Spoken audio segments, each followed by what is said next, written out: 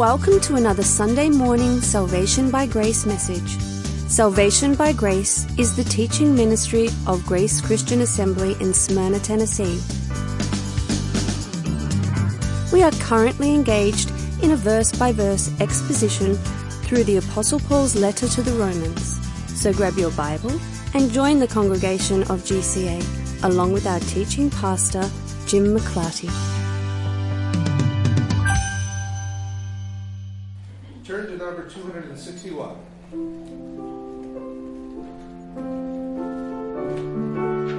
And follow, because we're going to do something a little different today.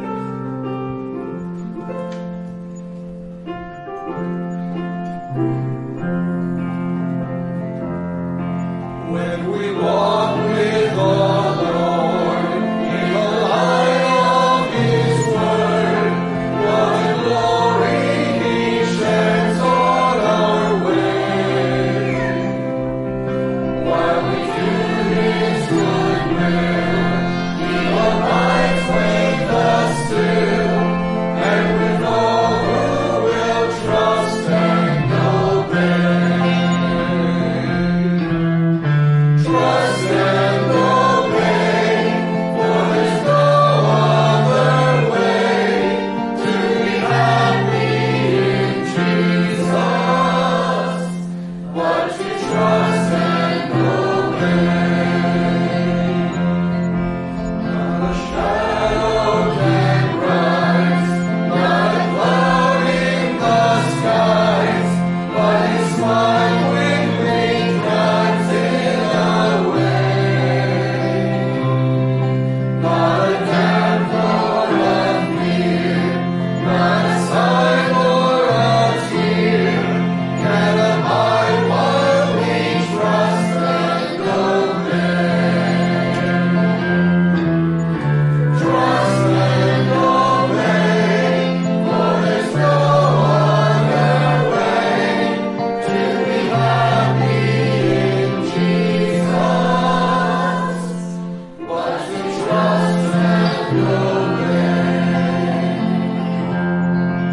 But we never can prove the delights of His love until all on the altar we lay.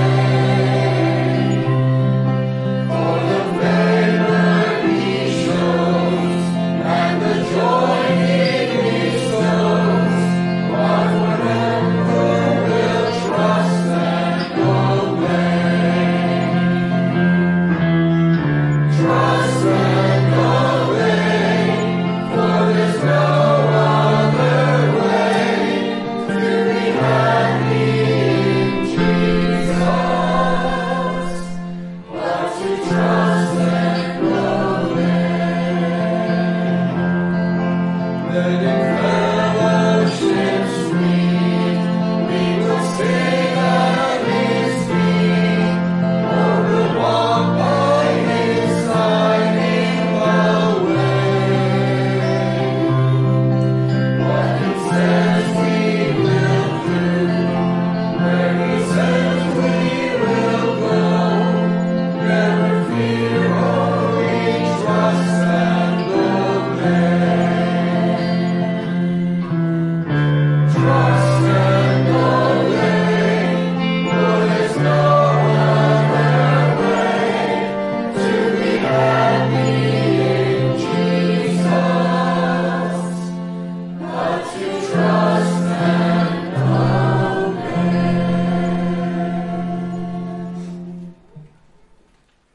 We're continuing our study verse by verse through the book of Romans, but we reached an interesting junction last week, and I actually kind of introduced this morning's topic while I was talking last week.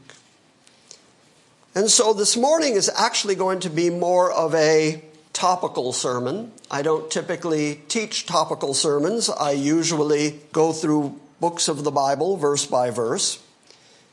But it's really necessary, I think, for us to understand the differences, the distinctions between the Old Covenant and the New Covenant. and what this standard is for us as Christians. Because as you look at the words that Paul has used so far in the book of Romans, we even heard Micah say it this morning, that we are free from the law, we are delivered from the law, we are dead to the law. Paul calls the law the ministry of death. He calls the law the ministry of condemnation. So that kind of leads to the question, well then if we don't have the law to go to as our standard, what exactly is our standard? Where do we find it? Typically what happens is that preachers, in the desire to encourage holiness among people, will say, okay, now you are redeemed, now you are justified, now you are, in the mind of God, fully glorified. We're going to see all of that in Romans chapter 8. That's all a done deal. God has accomplished all that on our behalf. And then when people say, but then how should I live here in the world? All too often, preachers will say, well, you go back to Moses. You go back and you look at the law. So let's think about that for just a moment, because first off, Gentiles were never under the law to begin with. We weren't there at Mount Sinai. And the giving of the law to Moses was the method through which God established Israel as a nation, as a theocracy. But there were no Gentile nations there. In fact, the law was a way of distinguishing Israel, the people of God, from the rest of the peoples on the planet, because they were the only ones who had the law of Yahweh. They were the only ones who had the prophets. They were the only ones who had the revelation of God to themselves, that God would want them to be like this, live like this. This was a way of separating them from the rest of the world. No Gentile nations were there. Meanwhile, the law never saved anybody. And in fact, as we're about to read out of the book of Galatians, through the law, absolutely nobody was ever justified. So the law never saved anybody. The law never justified anybody. And then people are saved by Christ and his finished work.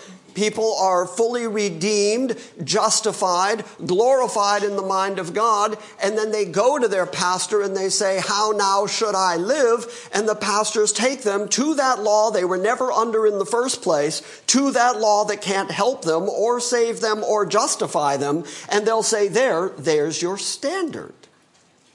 But the question is, well, if you take away the law, then where do we go? Where is our standard?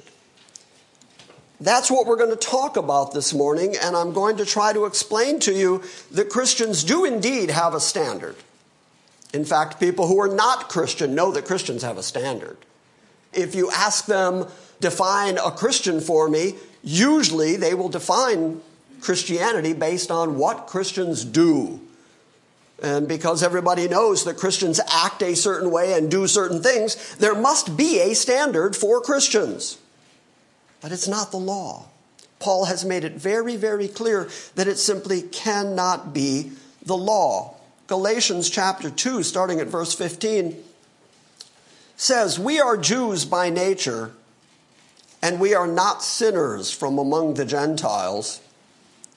Nevertheless, knowing that a man is not justified by the works of the law, but he is justified through faith in Christ, even we have believed in Jesus Christ, that we might be justified by faith in Christ and not by the works of the law. Since by the works of the law shall no flesh be justified.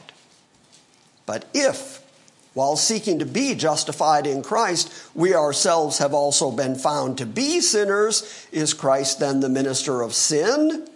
Well, may it never be. For if I rebuild what I have once destroyed, I prove myself to be a transgressor. For through the law, I died to the law, that I might live to God.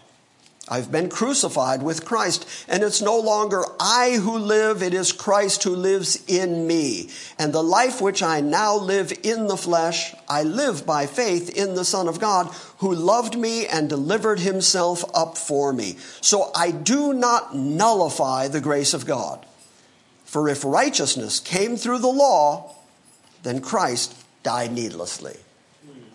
That's what we saw last week. When we looked at Romans 7 last week, we saw Paul saying it was the law that produced sin in me. It was the law that exposed how truly sinful I actually am. Paul's thinking, Paul's writing, New Covenant thinking and writing always says that the purpose of the law was to demonstrate how sinful sin really is. But it was never for the purpose of justifying anybody. It was never for the purpose of saving anybody. And here you have the plain, clear declaration from Paul that by the law, no flesh gets justified. So then you go to your preacher and you say, I need a standard. I need to know how to live. And he sends you to that very law that can't justify you, that can't help you, that can't improve your holiness. That very law that will only demonstrate to you how truly sinful you are. But then if that's all we've got, and you take that away from us, where do we go? The best way perhaps to explain our relationship to the law is to explain it by way of an analogy. Because we as Christians would all agree that there are certain standards that universally we just agree to. For instance, don't kill. We all agree, don't kill. Now the law says don't kill. It's one of the 10 commandments. Don't kill. Don't do any murder. Now that we're in the new covenant, killing and murder is not okay. So we know that killing is still bad. We know that adultery is still bad. We know that lying is still bad. But aren't those rules of the old covenant? Aren't those the 10 commandments? Aren't those the rules of the law? You can see the confusion then. People will say, well, then we do go back to the law to find those rules. But we don't. Here's my analogy. See if this helps a bit. Most kids these days are not raised knowing much about history. As I have said over and over again, the only thing we've learned from history is that we've learned nothing from history. But the independence of these states that were then united, so we're the United States, the original 13 colonies broke away from England. Now, England was heavily taxing the United States, and so the residents of the United States had the war cry, taxation without representation is tyranny. And that led to the Boston Tea Party and ultimately to the American Revolution, where we threw off the rules of George III. And the thing that really tipped it was taxation. Just too many taxes. Taxes to the king. In the king's court, we have no representation. Therefore, we're opposed to taxes, so much so that we're going to draw up a declaration of our own independence, and then we're going to draw up a constitution where we make up our new rules. We as a group, independent from England, are going to throw off the rules of England, including taxation, and we're going to make up our own rules. Which is why to this very day, the government of the United States does not impose heavy taxes on the citizens of the United... What? Am I wrong? Oh, I'm sorry. So taxation is something that the government of the United States still implements. Okay, so why did we leave England? Because of the burden of heavy confiscatory taxation. Now what are we living with? Heavy confiscatory taxation. So we're still paying taxes, we're just not paying them to England. We're still paying taxes, but we're paying those taxes because of new rules under a new constitution to a new government. We're still doing the same action, which is paying taxes. We're just not paying those taxes because the King of England says to pay taxes. We're paying those taxes because the government of the United States says pay taxes. So even though they're similar, they're different. Do you see the difference? Okay, same thing with the Old Covenant and the New Covenant. In the New Covenant, there are definitely rules that are just like the rules of the Old Covenant. But they are not incumbent on our conscience because they're the rules Moses gave us. They are incumbent on our New Covenant conscience because they are the rules of the New Covenant. And the rules of the New Covenant have a different inspiration for why we keep those rules. We used to keep the rules according to the law of Moses, which said, do this or die. That's not what the New Covenant says. The New Covenant says, do this because God is holy and because he has put his Holy Spirit inside you. Therefore, in your desire to love and please your Holy Father, do these things, and do these things in a way that is inspired by love. In other words, the law says, do this or die. The New Covenant says, do this because you live. Okay, that's a very, very different motivation for doing the same thing. It's still don't kill. It's still don't commit adultery.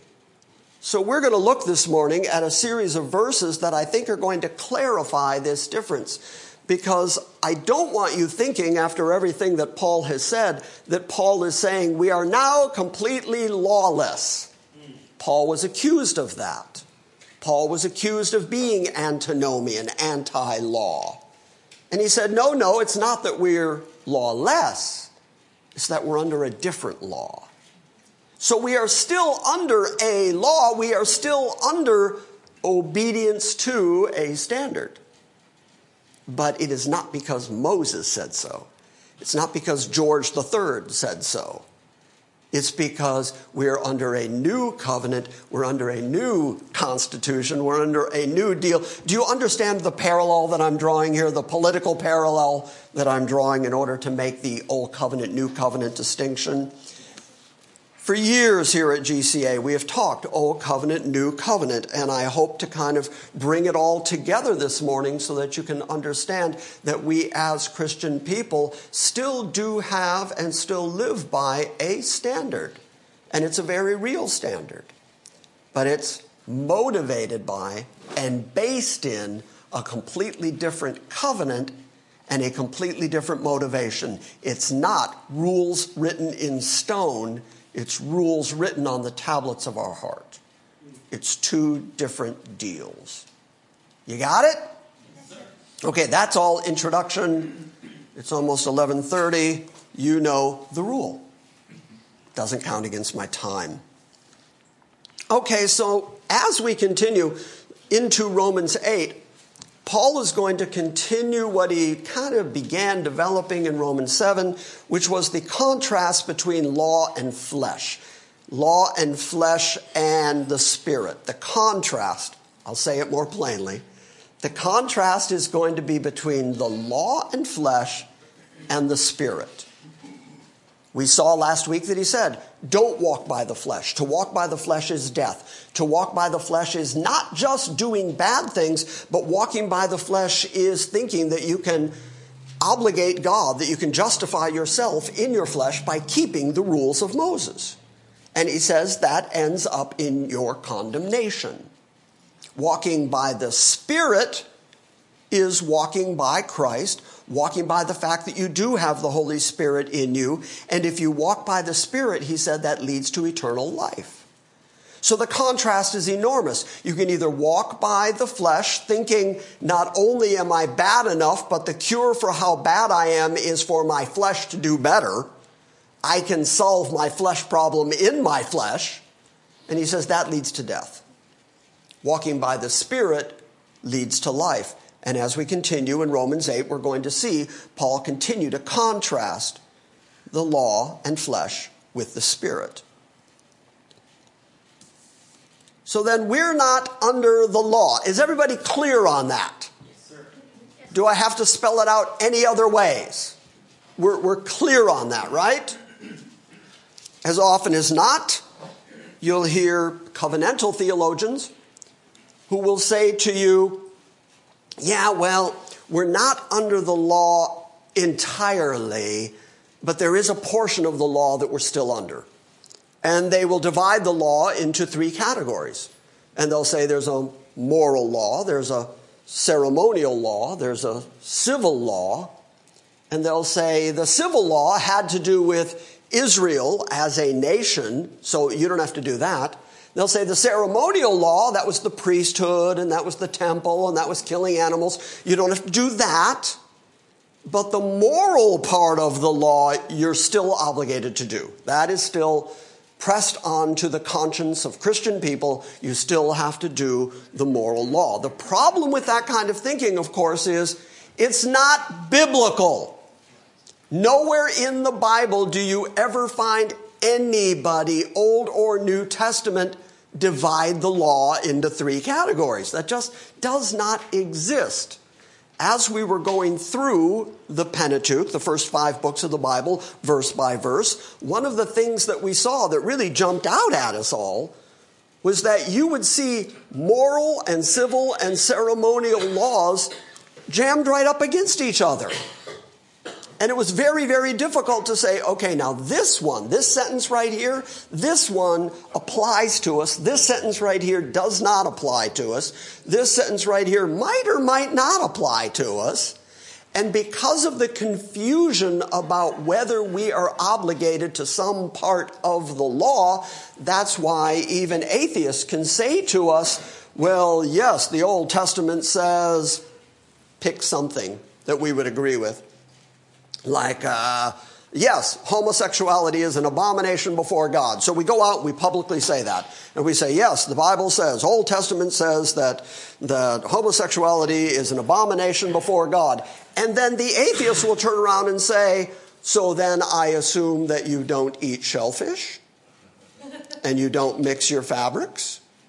Because if that's the standard, if the law is the standard, then they've got all the tools they need to say, well, you don't live it either. That's the problem that comes from that idea that we are under some portion of the law. So Paul's language couldn't be more clear. The law in its totality, the law utterly and completely from beginning to end, we as Christians, not only, especially Gentile Christians, have not only never been under it to begin with, but we're not under it at all even to this day. You might remember that there were Judaizers that came to Galatia and they were trying to get Gentiles to at least be circumcised, keep some part of the law. And Paul withstood them to their face. Paul even ended up blaming Peter because of his dissembling from the Gentiles. And he was saying, how come you, until the Judaizers were here, were living like somebody without law? You were eating with the Gentiles, and then the Judaizers come, suddenly you're dissembling yourself like you're keeping kosher all the time and not ever assembling with the Gentiles. Okay, Paul was adamant in saying that among the Gentile Christians, we have no connection to the law at all. Then, I know what this sounds like. Stick with me. My story gets better. Hang with me. Then somebody will say, okay, not the law. I agree. The 613 ordinances, okay, not the law. We're not under the law. I'm with you on that one. But at least the 10 Commandments, right? That's still incumbent on us to hold. There's 2 problems with that. The first is, if you're keeping the 10 Commandments, then you have to keep the Sabbath, because that's one of the 10 Commandments. But we as Christians agree that we don't keep the Sabbath, and what I mean by keep the Sabbath is Friday night at sundown, stop all kinds of manual labor, remember the Sabbath day and keep it holy, keep it separate. Don't do any servile work at all, neither you or your household, your manservant, your maidservant. Nobody can do any servile work all day Saturday until sundown. Okay, that's keeping Sabbath. Okay, there's nobody in the Christian church who's doing that. So what has the Christian church done? They changed it. And they said, no, Sabbath is Sunday now. which doesn't even make sense mathematically because the word Sabbath comes from the word seventh. And so now the first is the seventh. I don't even know how you do that. The first day of the week is now the seventh day of the week. No, the solution to that problem is we don't keep Sabbath. It's just not even a thing. And the New Testament writers write about that and say that Jesus, especially in the book of Hebrews, Jesus is our Sabbath. He is our final rest. That's what the Sabbath was pointing to, but more importantly, keeping Sabbath was a sign and a seal of the law of Moses. So if you insist that people keep Sabbath, you're insisting that people are under the law of Moses, and we got a big problem because James said if you miss the law in any one point, you're guilty of the whole law, and that means you're under the curse of the law. One of the things that people don't talk about enough is the law not only contains promises of life if you could do it, and nobody did it, but it also contains a curse. And if you don't do it, you're under that curse. And so when people say, well, remember to tithe, or remember to keep Sabbath, or remember, they're putting you back under the law, and then if you break the law at any one point, you're guilty of the whole law, and you find yourself under a curse. There's no logic to that in my way of thinking. The second problem with, well, we keep the Ten Commandments, is the language that the Bible does use for the Ten Commandments. The words of the Ten Commandments are referred to as the words of the covenant. And they're written on tablets of stone that are called the tablets of the covenant. And then they were put in a golden box that was called the Ark of the Covenant. Are you getting a clue here? These were the words of a covenant that God was forming with Israel as he was establishing the nation of Israel. The purpose of the Ten Commandments is not so that Christians thousands of years later can refer to the Ten Commandments for their morality. The purpose of the Ten Commandments was to form the old covenant. But we're not under the old covenant. So even going to the Ten Commandments, as I'm going to show you in a moment, I'm still introducing, aren't I? As I'm going to show you in a moment, that even the Ten Commandments are wrapped up in love God, love your neighbor. Totally different motivation. The motivation under Moses, do this or die. Do this or you're under a curse. The motivation in the new covenant is do this out of love. Do this out of your desire to be holy. Do this because you have the Holy Spirit of God inside you. That's what it is to walk by the Spirit instead of walking by the flesh. So, as Christian people, do we believe in killing? No. Is it because Moses said so? No.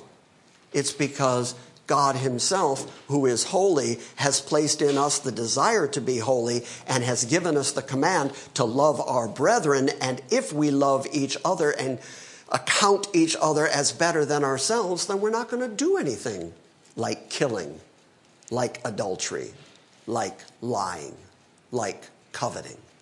So we end up fulfilling the law and the Ten Commandments, but we're not doing it because it was the law and the Ten Commandments. We're doing it because we belong to Christ and Christ is in us.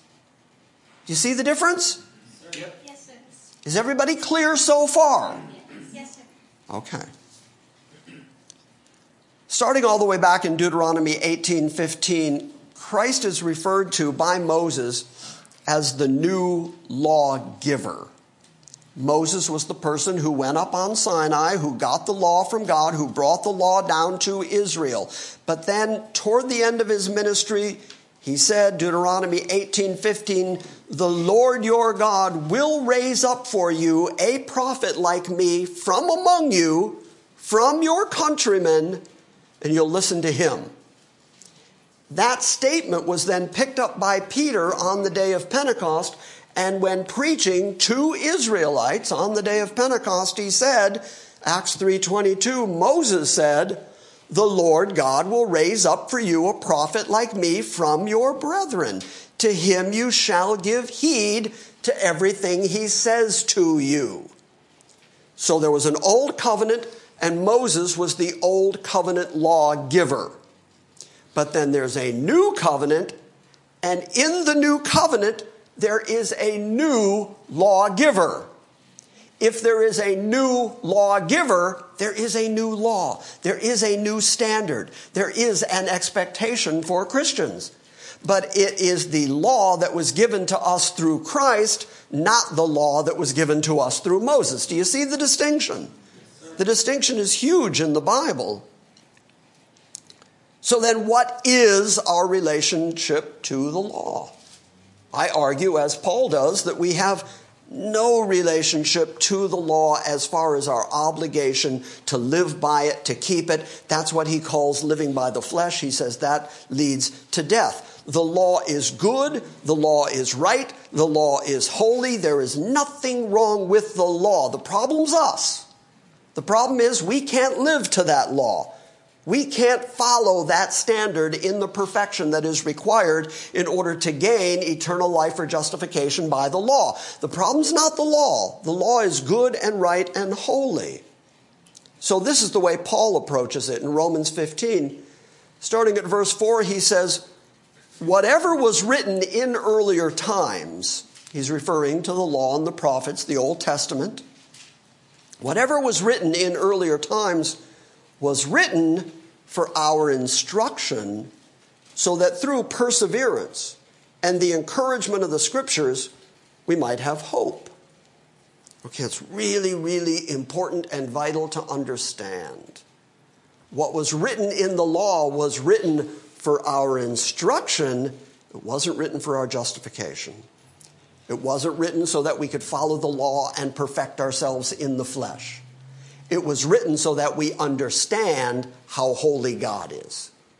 It was written so that we understand what God expects if you could live a perfect, righteous, holy life. And part of that instruction is for you to come to the realization you can't do it.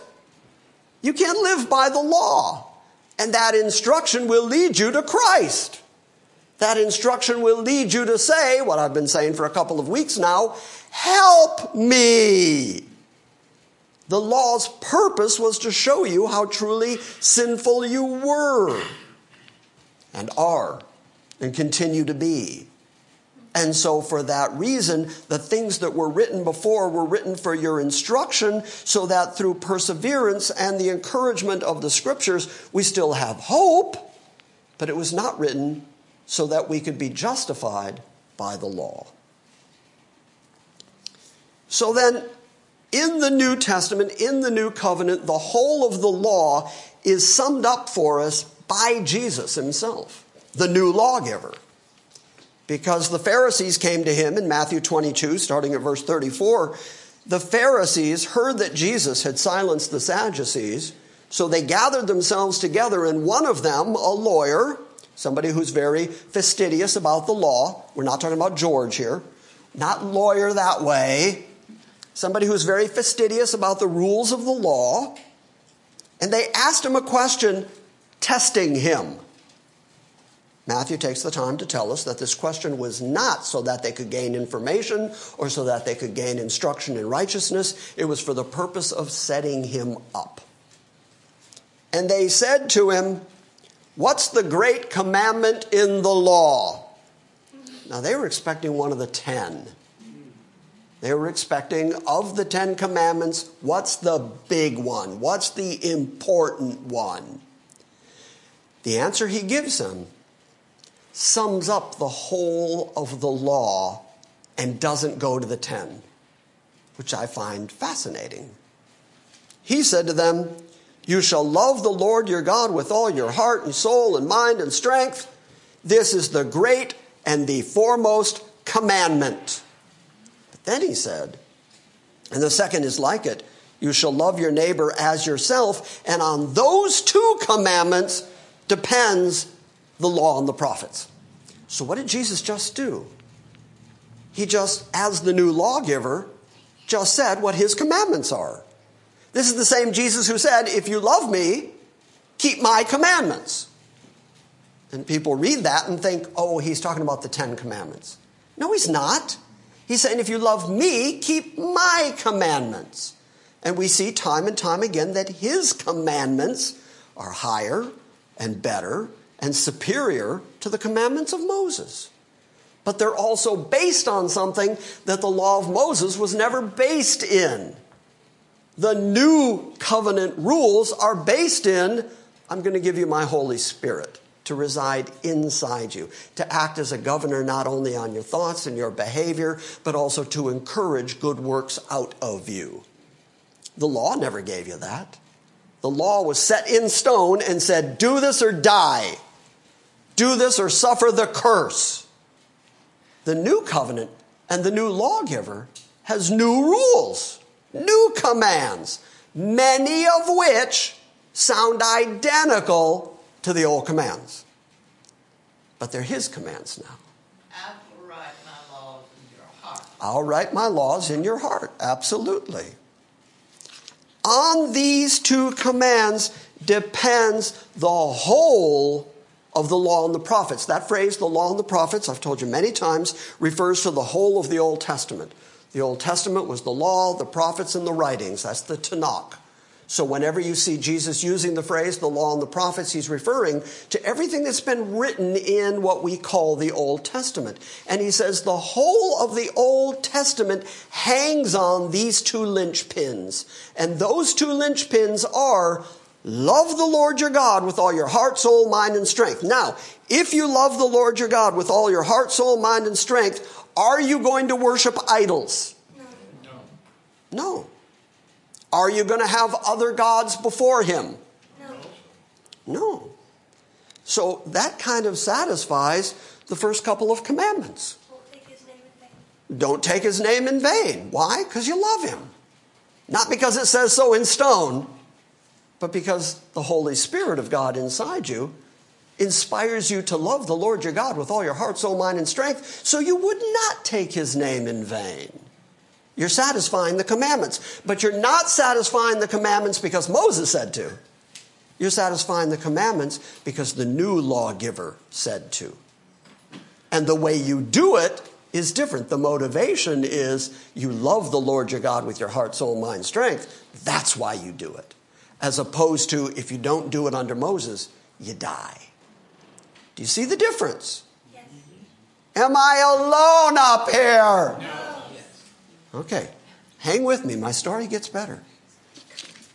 Because then Paul picks up that very thinking in Romans 13. We're going to land on it in a few weeks, months, sometime in 2020. We'll land in Romans 13. And Paul says, owe nothing to anyone except to love one another. For he who loves his neighbor has fulfilled the law. What is he saying? How can he say that? He who loves his neighbor has fulfilled the law. Well, now he's going to explain it. And he says, because this, and now he quotes several commandments. For this, you shall not commit adultery. That's one of the commandments. Which one? It's the seventh. It's the seventh commandment. You shall not steal. Which one is that? 8. Very good. You shall not covet. 10. Okay, so he just went for 3 commandments right there. 3 of the 10. Don't commit adultery. Don't commit murder. You don't steal. You don't covet. I'm sorry, that's 4 of the 10 right there. And then he says, and if there's any other commandment. So let's see, the first 3 had to do with God. The following 7 had to do with how you interact with each other. Well, the 4th is about keeping the Sabbath. But by the way, the Sabbath command isn't repeated anywhere in the New Testament. Instead, what you find in the book of Hebrews is the satisfaction and fulfillment of the Sabbath command in Christ, bringing us perfect rest.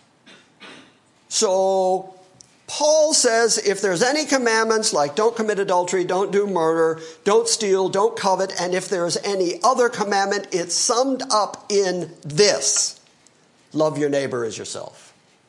Because the same way that I said, if you love God with all your heart, soul, mind, and strength, you won't go chasing after idols.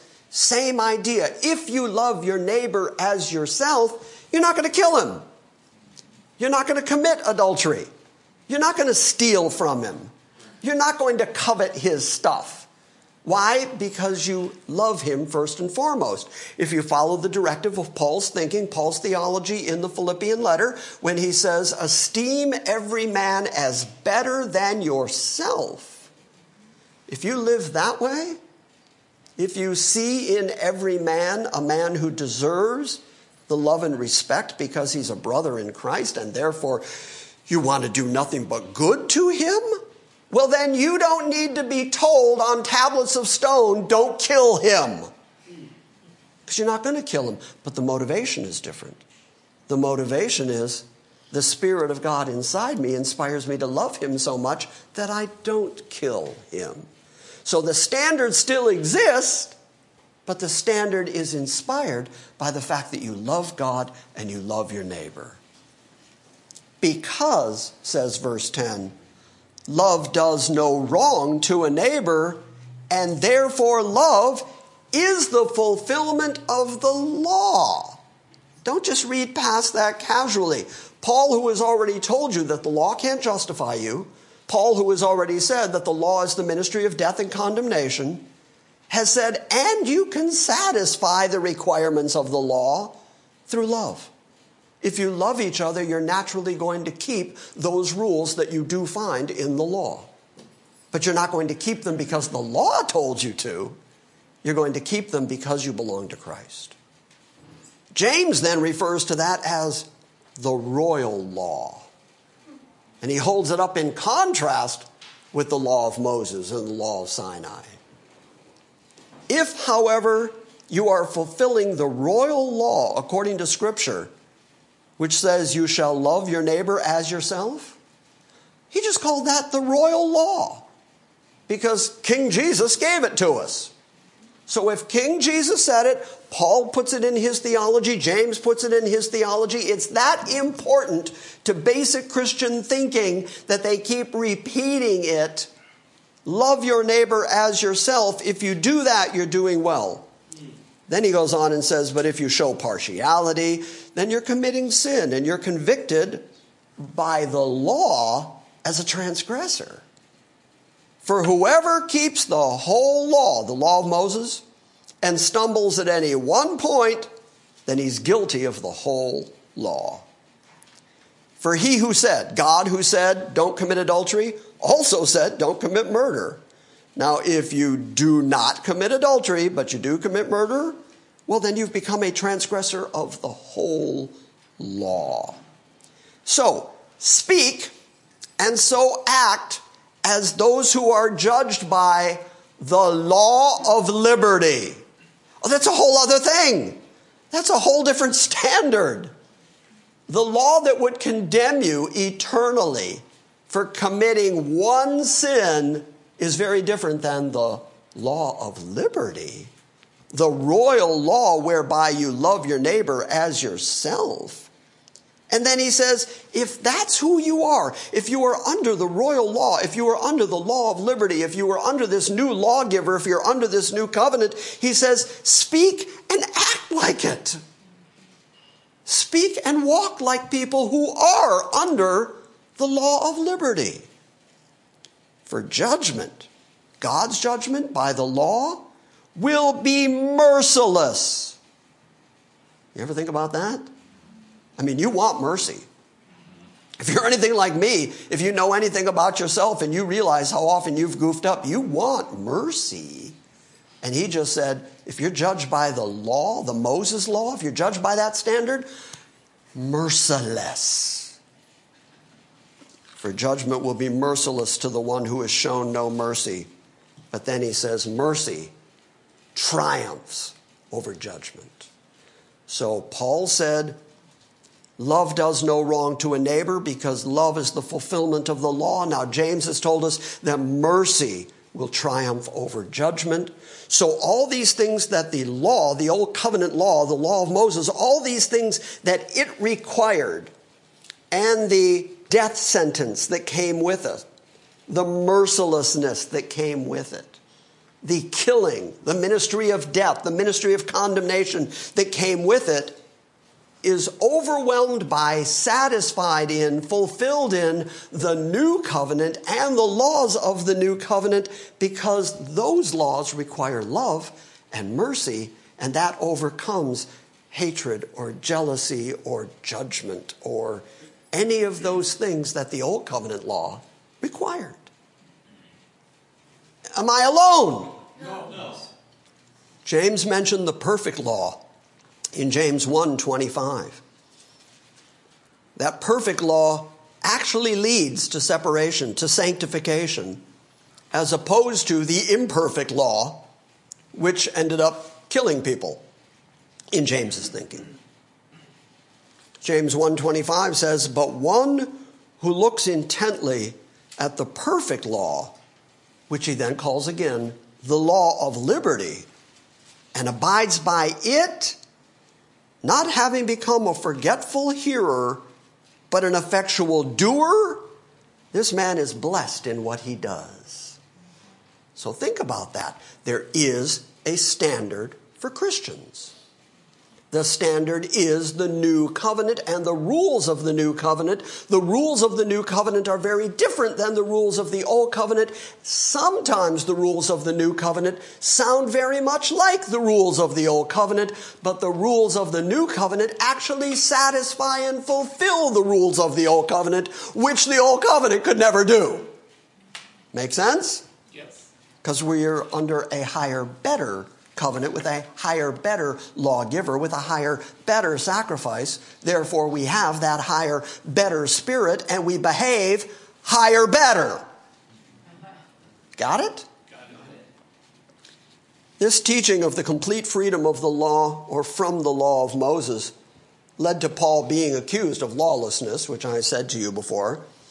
And I have said time and time again, if Paul could be accused of being an antinomian, if you have never been accused of being an antinomian, you're still not preaching the gospel.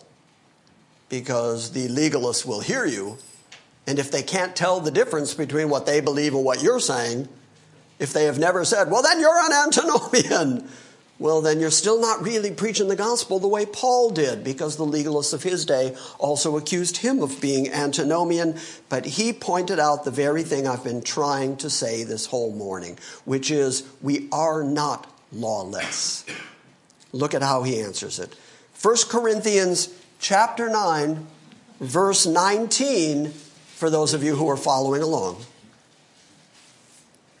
Paul says, "For though I am free from all men, I have made myself doulos, slave to all men, so that I can win the more to Christ. To the Jews," the ones that were under the law, the legalists, "to the Jews I became as a Jew, so that I might win the Jews." In the book of Acts, you see a demonstration of that. When he came to James in Jerusalem, James asked him, he said, "Your reputation has spread far and wide, and when the brethren here find out you're here, they're going to want to know what's up with you."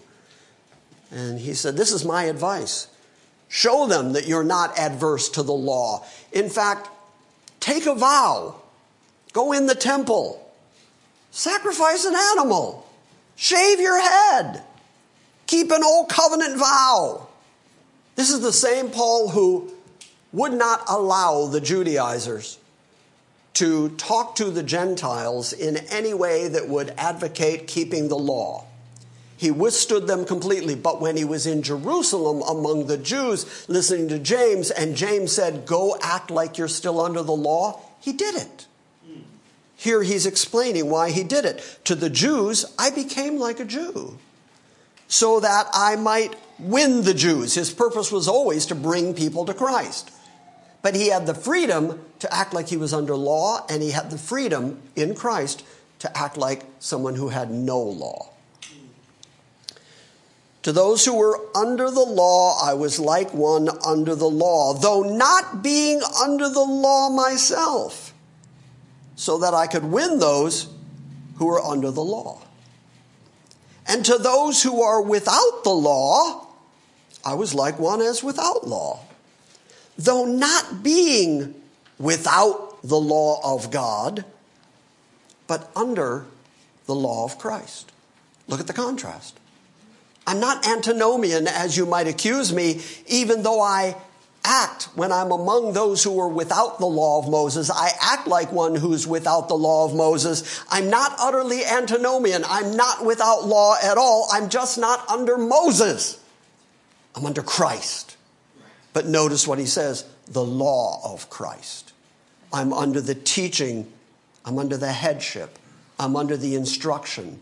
I'm under the behavior that is commensurate with what I profess. I profess Christ, and through Christ I've received his Holy Spirit.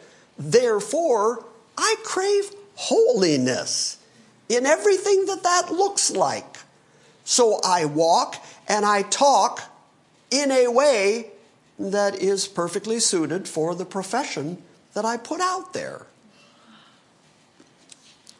To those who are without law, I was as without law, though not being without the law of God, but under the law of Christ, so that I might win those who are without law. So what is then, now that he's referred to the law of Christ, what is the law of Christ? Let's identify it. What is then the law of Christ?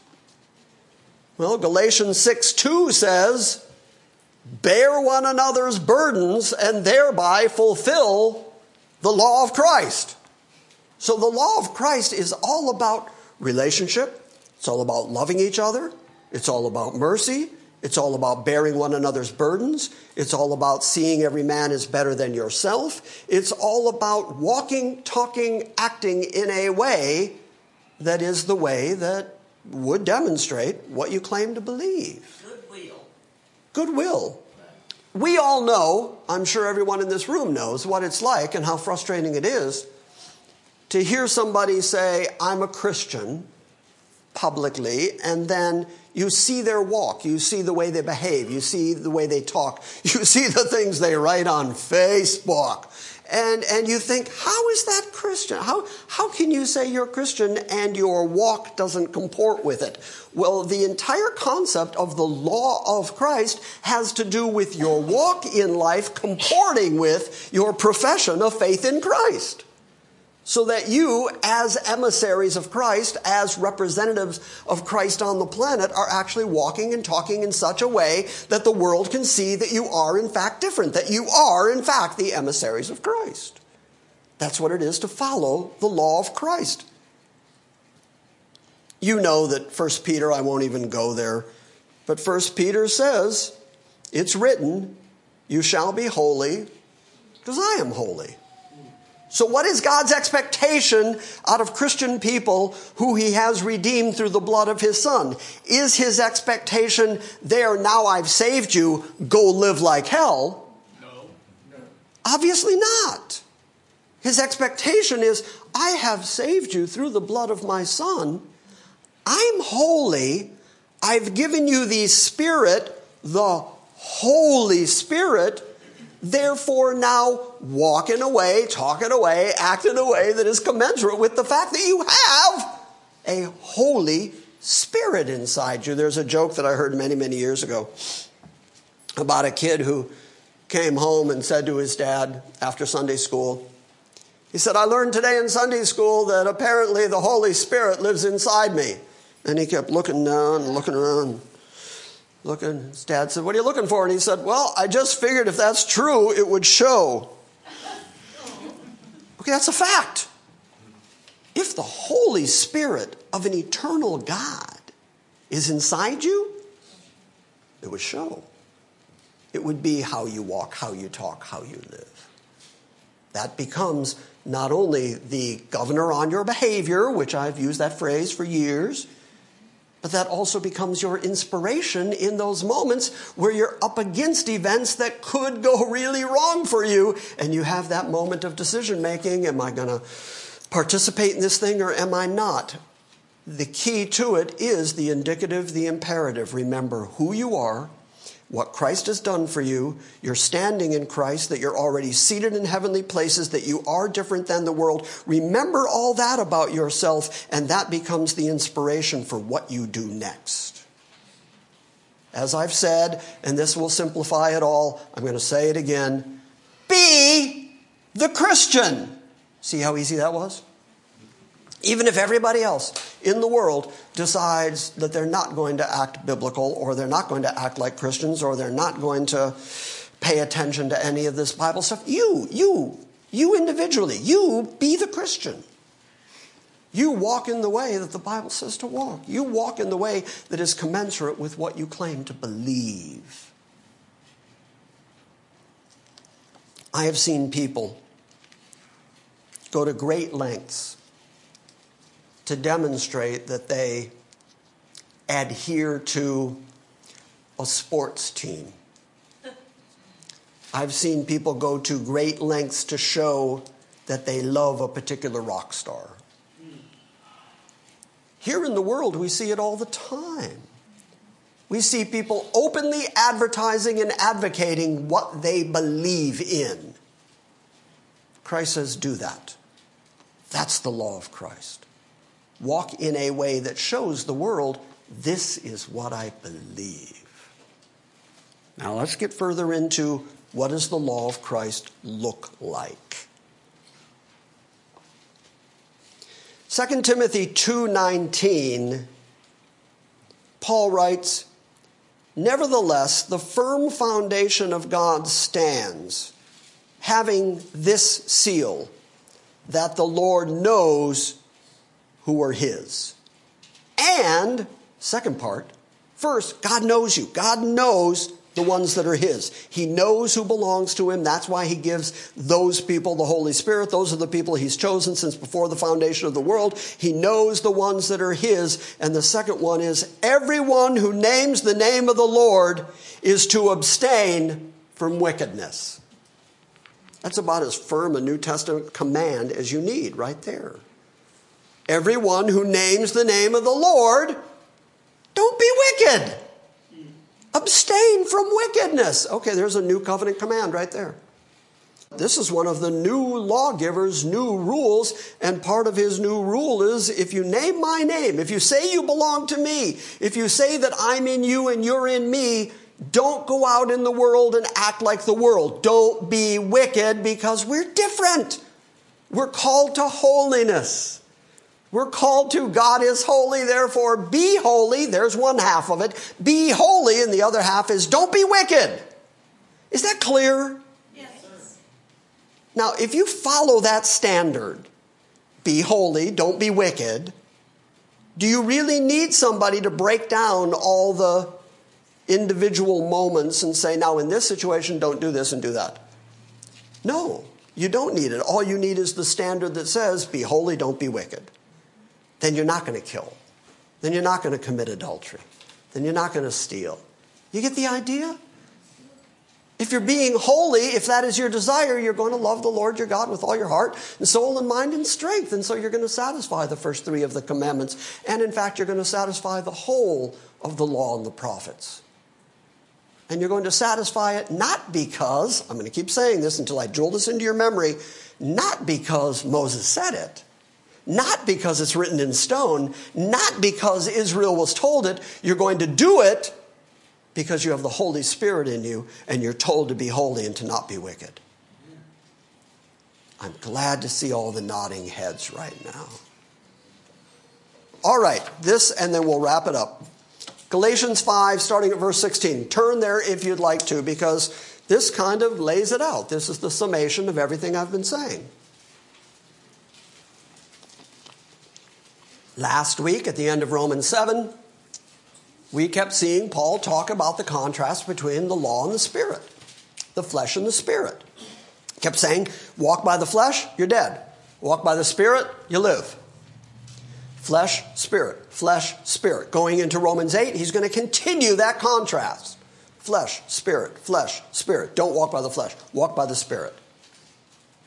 This is standard Pauline theology. When writing to the Galatians, starting in chapter 5, verse 16, he says, but I say, walk by the Spirit. This is standard Pauline thinking. Don't walk by the flesh, which includes both law-keeping for your justification and walking in a way like this present evil age. Don't be in the flesh, be in the Spirit. If you're in the Spirit, then you're going to aspire for those things that are higher and better and holier, and that's what it is to walk by the Spirit. But I say, walk by the Spirit, and you will not carry out the desire of the flesh. That's what I've been saying all morning. That kind of summarizes what I've been saying. Remember who you are when you're in these situations where you have the option to walk by the flesh. Remember how you've been redeemed. Remember who redeemed you. And then make your decisions based on that. And don't walk by the flesh. If you walk in the Spirit, if you are led by the Spirit of God, the Holy Spirit of God, then you're not going to want to walk by the flesh. Here, I'll make it more simple. Have any of you had the experience yet of coming to the realization that you can't do the things you used to do? Yeah. How many of you hate it when I ask you to raise your hand? Okay, did you raise your hands? Okay, good. Okay, so why is that? Why did you change despite yourself?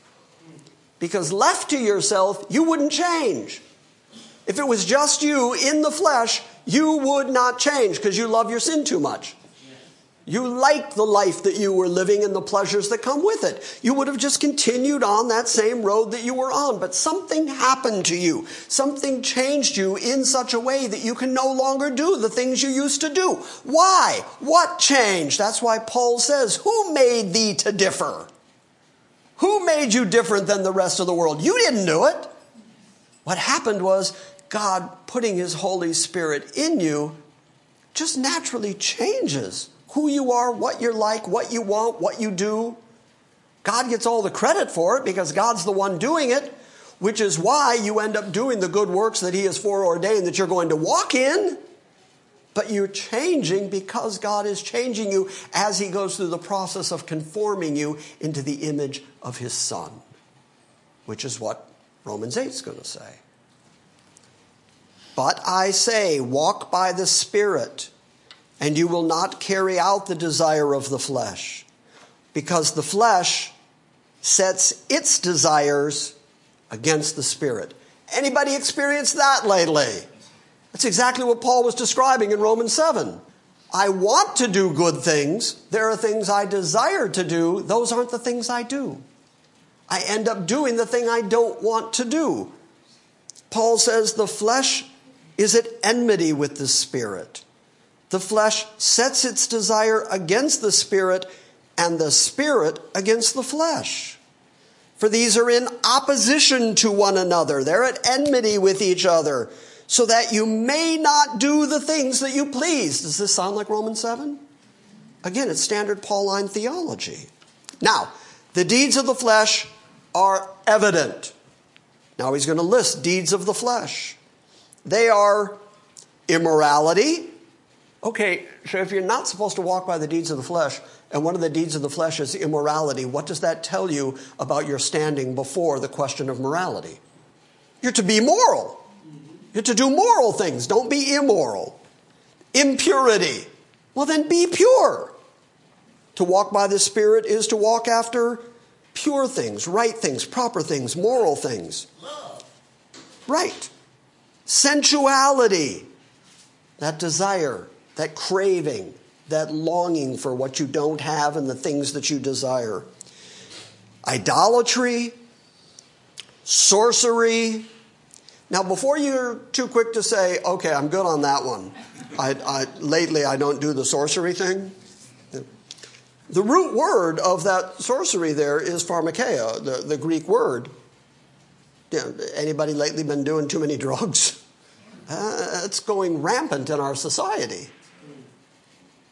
Enmities, which is just hatred, disliking each other, the opposite of loving each other. Strife, which is a form of contention. Jealousy, not being happy. What have we been talking about on Wednesday nights as we've been going through Ecclesiastes? Being content with what God gave you. This is part of never being happy, never being content, being jealous that somebody else has something. Outbursts of anger. Anybody guilty of that one lately? Disputes, arguing with each other constantly. Dissensions, factions. Envying, drunkenness. By the way, the drunkenness one there is a perfect example of what I'm talking about, Old Covenant, New Covenant, because Paul actually does give a directive in the New Testament where he says, be not drunk with wine. So drunkenness. Carousing, that's staying out until all hours of the night, getting into all kinds of trouble. And things like these. After Paul gives that list, he goes, you know what I'm talking about. Come on, that kind of stuff. Don't do that, he says. That's what it is to be after the flesh. Don't do that. But these things I forewarn you, just as I have forewarned you, that those who practice such things will not inherit the kingdom of God. But the fruit of the Spirit. And I think this is part of the new law, the new lawgiver, the law of Christ. The standard of love and mercy and caring for each other is emphasized by the fruit of the Spirit, which is what Gladys just said, love. The fruit of the Spirit is love. What does that tell you about your flesh? It tells you in your flesh, you can't do that kind of love. You have to have the Spirit to do the kind of love that Christianity expects. You have to have the Spirit of God in order to be sacrificial in the way you love one another. Love, joy, peace, patience, kindness, goodness, faithfulness, gentleness, self-control. Those are the standards of the new covenant. Those are the standards by which we walk. Those are the standards that are the fruit of the Spirit. And Paul even goes so far as to say, and against those there is no law. Be like that, and there's no law against you. The law can't condemn you if you're walking like that. If you're walking by the Spirit and not by the flesh, then you're free from the law. Oh, happy condition. Now, verse 24, now those who belong to Christ Jesus have crucified the flesh with its passions and its desires. In other words, those that belong to Christ Jesus are different than they used to be. Those who belong to Christ Jesus are different than the world. The world is walking in the flesh and doing all the lying, cheating, carousing stuff. Paul says, don't be like that. Don't do that. Walk after the Spirit. And if you belong to Christ Jesus, then you have crucified that stuff that you used to do. That stuff is dead to you. Because you're going to walk by the Spirit. And if we live by the Spirit, then let us walk by the Spirit. If you're going to say, I live by the Spirit, if you're going to say, I have the Spirit of God in me, if you're going to say, I'm in Christ and Christ is in me, act like it. Yep. It's as clear as it can be. Walk by the Spirit. Live out your life in a way where your profession of faith in Christ is the leading motivation in everything you do. Next time you feel yourself losing your temper, remember who you are. Next time you find yourself being jealous or doing some arguing and contending with somebody, next time remember who you are and what you're supposed to be about. You're under the new covenant, you're under the new lawgiver, and there are standards that are expected of Christian people. Let us not become boastful, challenging one another, or envying one another. Instead, like I keep saying, regard every man as better than yourself. Love one another. Don't quarrel with each other. Take the standard that Jesus laid out. If a man asks you to walk a mile with him, walk 2. If a man needs your coat, give him your cloak also. If a man smites you on the right cheek, give him your left cheek also. That's the new standard. That's the new lawgiver talking. The old standard said, eye for eye, tooth for tooth. The new standard said, turn the other cheek. The new lawgiver is laying out a higher, better standard, but don't be fooled. There is a standard. Got it? Got it. Yes, sir. When the Lord said, a new commandment I give you, that you love one another, Yeah. it seems to me he was expanding the prior class, which was limited to neighbors. Could be. But it's also, by the way, since you brought that up, since he is the new lawgiver, he could lay out a new command. Since he said, a new command I give you, that you love one another, find that command in the law of Moses. You don't find that. You find a whole lot of do's and don'ts. Fairness, treating the other person, not moving their marker stone, putting a fence around your roof. You find that stuff. But you don't find the standard, live by love. And that was so important to Jesus that he said, by this will all men know that you are mine, by your love one for the other. That's how important that is. Anything else? Comments? Questions? Paul said, I know that in my body, that is my flesh, dwelleth no good thing. And so, we've got to have something from outside our body. Yeah. We've got to have a gift from God of His Holy Spirit placed in our heart that works with love. Right. So Gladys has just in 30 seconds summed up what I've been saying for the last hour and 15. I could have just had you say it and we could have all gone home. And yes, you had your hand up, Dwayne. How far do we take the term neighbor? Can we take it into nations? Blah, blah, blah? Yeah. Jesus said, when his apostles asked him, who's my neighbor? He went to the most hated group that lived in their area and talked about the Samaritans. And he gave the example of the Good Samaritan and then asked the question, now, who was acting neighborly? Among the Jews, they would have only thought of their neighbors as themselves. And I think Jesus was expanding it to surrounding nations, surrounding countries, people who live next to you. In other words, your goodwill does not stop at those people you prefer. Your goodwill is extended out into the world to demonstrate that you are of Christ. So then would there never be a just war? Say that again. So would there never be a just war? Very interesting question. Would there never be a just war? So a nation wouldn't go to war. I would have to say, well, there can be a just war inasmuch as in the Old Testament it's God who brings about some wars and God cannot be unjust. So by logic, I would have to say there are just wars. Now, are any of the current wars just wars that are based on politics and land grabs and oil and stuff? I think we could argue that all night. But the Bible does demonstrate some just wars, yes. Make sense? He recognizes some enemies of Israel. Yeah, but that's a whole other kettle of fish. And since we're not actually talking about fish or kettles this morning, I'm going to let that kind of sit where it is. Anything else? Does anybody have fish or kettles with them? No? We're good? All right then. Say goodbye to the internet congregation. Goodbye.